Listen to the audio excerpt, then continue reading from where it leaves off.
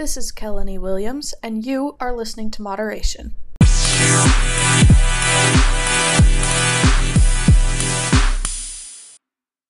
What's up, guys? Welcome to episode 3 of Moderation. Thank you all for being here to listen today. I'd first like to address last week's episode. I promise I listened to it a few times before scheduling it for Monday. Monday came around and I listened to it after being posted, and the audio was botched in a few spots. Not really sure what happened there, but I appreciate your guys' patience and support while I hone in this process. Also, while listening to the episode, I realized that I cut straight to the chase. Now, that would be great if this podcast was purely informational, but the goal is for me to become a better communicator. So let's chit-chat. How are you guys? I hope your weekend was good, and if not, I hope that you believe that this week will be better for you, because I definitely do. This week has been pretty busy for me because of the start of the new month. With my job, a new month means a big recap of the previous month, and then I roll out all of the new incentives and gear that's coming out. Basically, it's a ton of designing and a ton of organizing. I've been trying to set the routine of organizing my thoughts and brainstorming for episodes on Mondays and Tuesdays, scripting on Wednesdays, recording and editing Thursdays and Fridays, so that way my weekend is free and I have more time to make changes if needed. Get this, I didn't get to organizing my ideas until Thursday, June 2nd, and recording today, Saturday the 4th.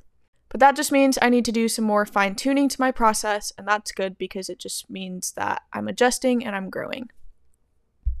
Lately, going on walks has been my thing. I go in the mornings after I work out, and then sometimes in the evenings if I need to blow off some steam or feel like I wasn't active enough that day.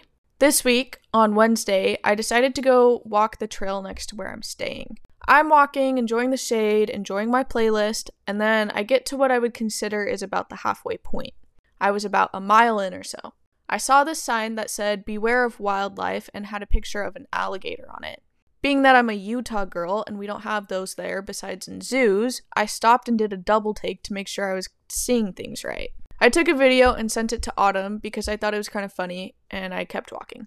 In the distance, I see this guy walking, and he looks like some nature dude. He's got the big sun hat on, long hiking pants, hiking shoes, just looks like he's enjoying nature. So we're walking towards each other, and I start to feel like something is touching my legs. You know when you've just had a bug on you and you get that phantom bug feeling for a little bit after? Yeah, that's what I thought was going on. So I keep walking, and every few steps, I keep feeling bugs on or around my legs. I'd kind of move my hand to shoo whatever it was away. Now, it got to the point where I was doing this like every other step, and finally passed this dude who probably thought I was a tweaker or something.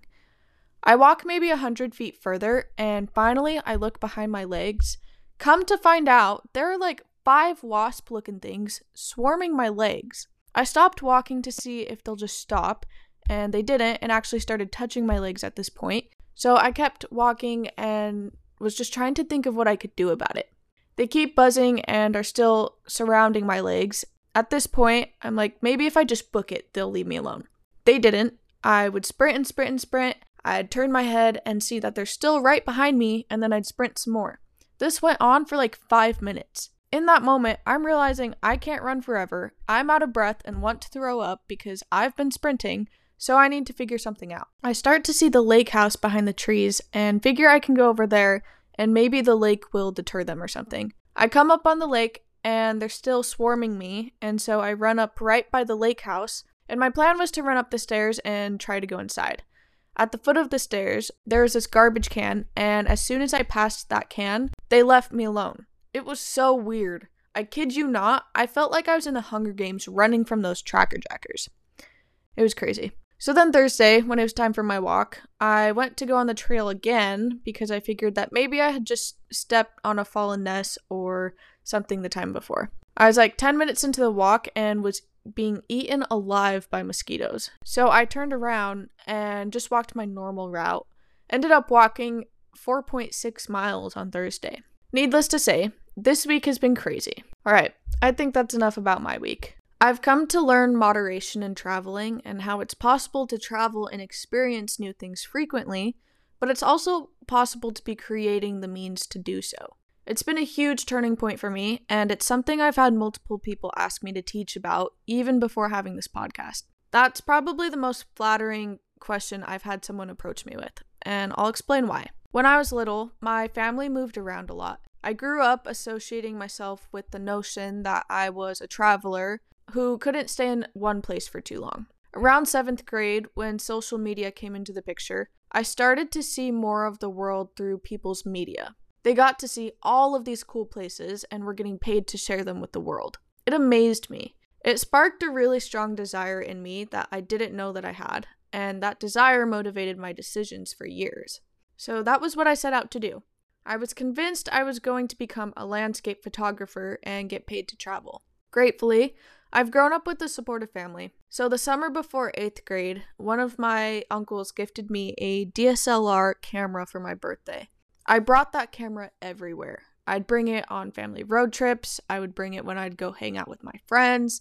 I'd even bring it outside to my parents' yard to go practice taking close-ups on plants in my mom's garden. I practiced and practiced and practiced. I was willing to do it all if it meant I would basically get paid to travel the world. Along comes my junior year, and things change a little. Growing up as a member of the Church of Jesus Christ of Latter-day Saints, I was taught that having a family of my own is everything.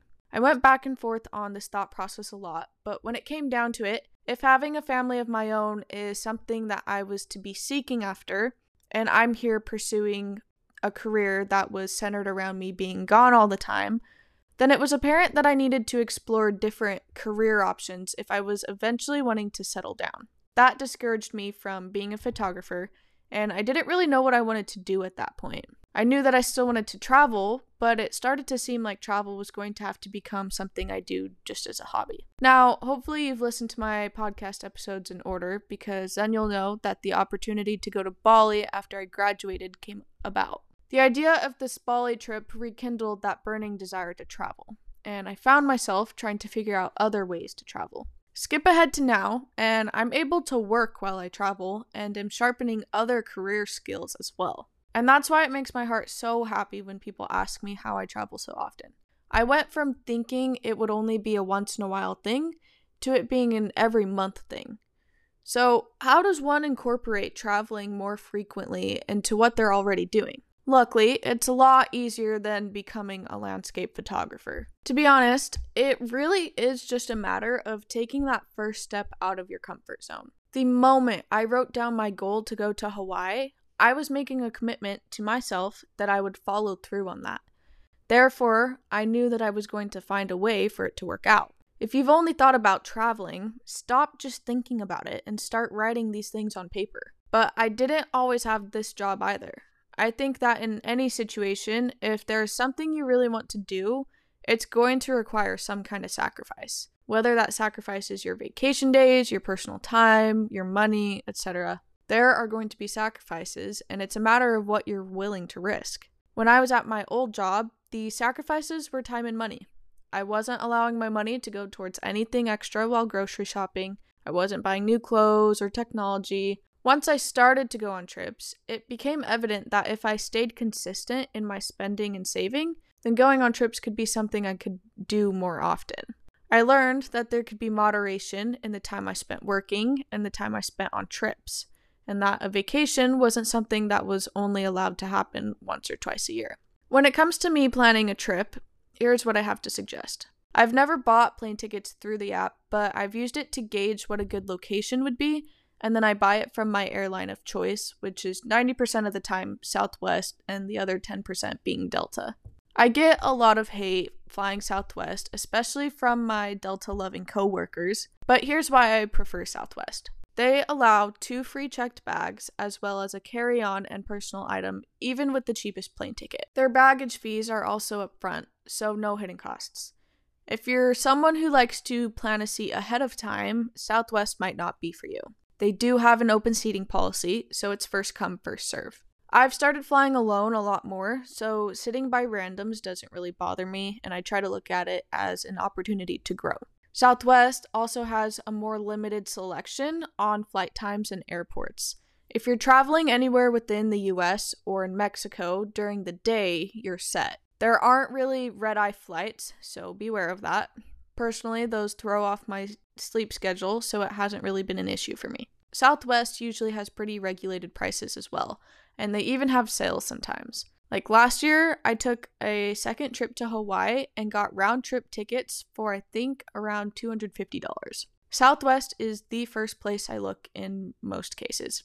I will say I like Delta's flight time selection. If you need to be somewhere at the drop of a hat, Delta is a great place to look. I do avoid airlines like United, American, or JetBlue. I took one trip and flew JetBlue, and that was one of the worst flight experiences I've had. I've been told that they also have fees for seats or luggage and whatnot, so I stay away from those airlines. For transportation, it kind of depends on where you're going. In Mexico, we used a taxi basically the whole time.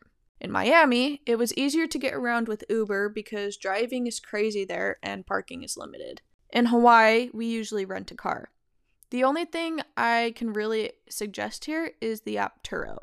It's a rental car app and it's really easy to use. You just pick a date, time frame, and location, and there's usually a good amount of results to choose from. I'm pretty sure as long as the market value of the car is under $22,000, then you don't need to be 25 to rent it. So it makes transportation a lot easier for younger people. Accommodation is easy most of the time because there are so many options between hotels and Airbnbs. I like to stick to Airbnbs because it's usually rare that you have to be a certain age to book it. Whereas with some hotels, you have to be at least 21 to check in. I like Airbnb because for the most part, cost is upfront, so it's easy to budget in, and you don't have to worry about it later. With hotels, you put the down payment when you check in, and then it's refunded later.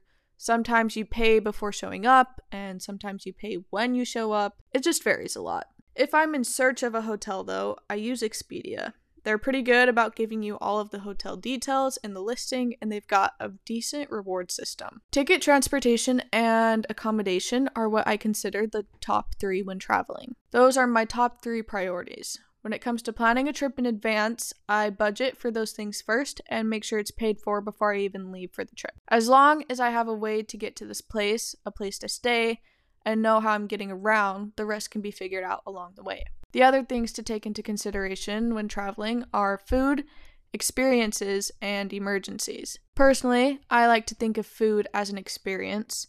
If I'm traveling to broaden my horizons, why would I eat something that I can eat at home unless it's an emergency? When budgeting for food on trips, I like to budget up and plan about $10 to $15 per meal, depending on where I'm going.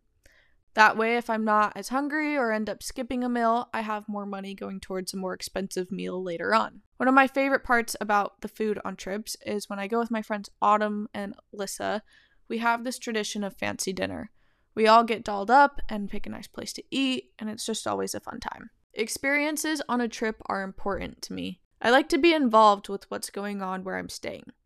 For instance, when I went to Hawaii the second time, I went swimming with sharks, and that was seriously so cool. Not something you can really do in Utah. In Miami, we went to the Super Blue Art Museum, and that was the highlight of the entire trip. I highly encourage looking for things to do in the area that aren't necessarily touristy things to do, but just something you wouldn't be able to do at home. When you die, you can't take your possessions, but you'll die with your memories. As for emergencies on trips, they're something we'd all like to avoid and prepare for, but that can't always be the case. There's usually going to be something that comes up that you wouldn't expect to have to pay for, but having a bit of money set aside can provide some peace of mind if that's the case. So, to sum up my suggestions for making travel easier, budget for plane tickets, accommodation, and transportation first.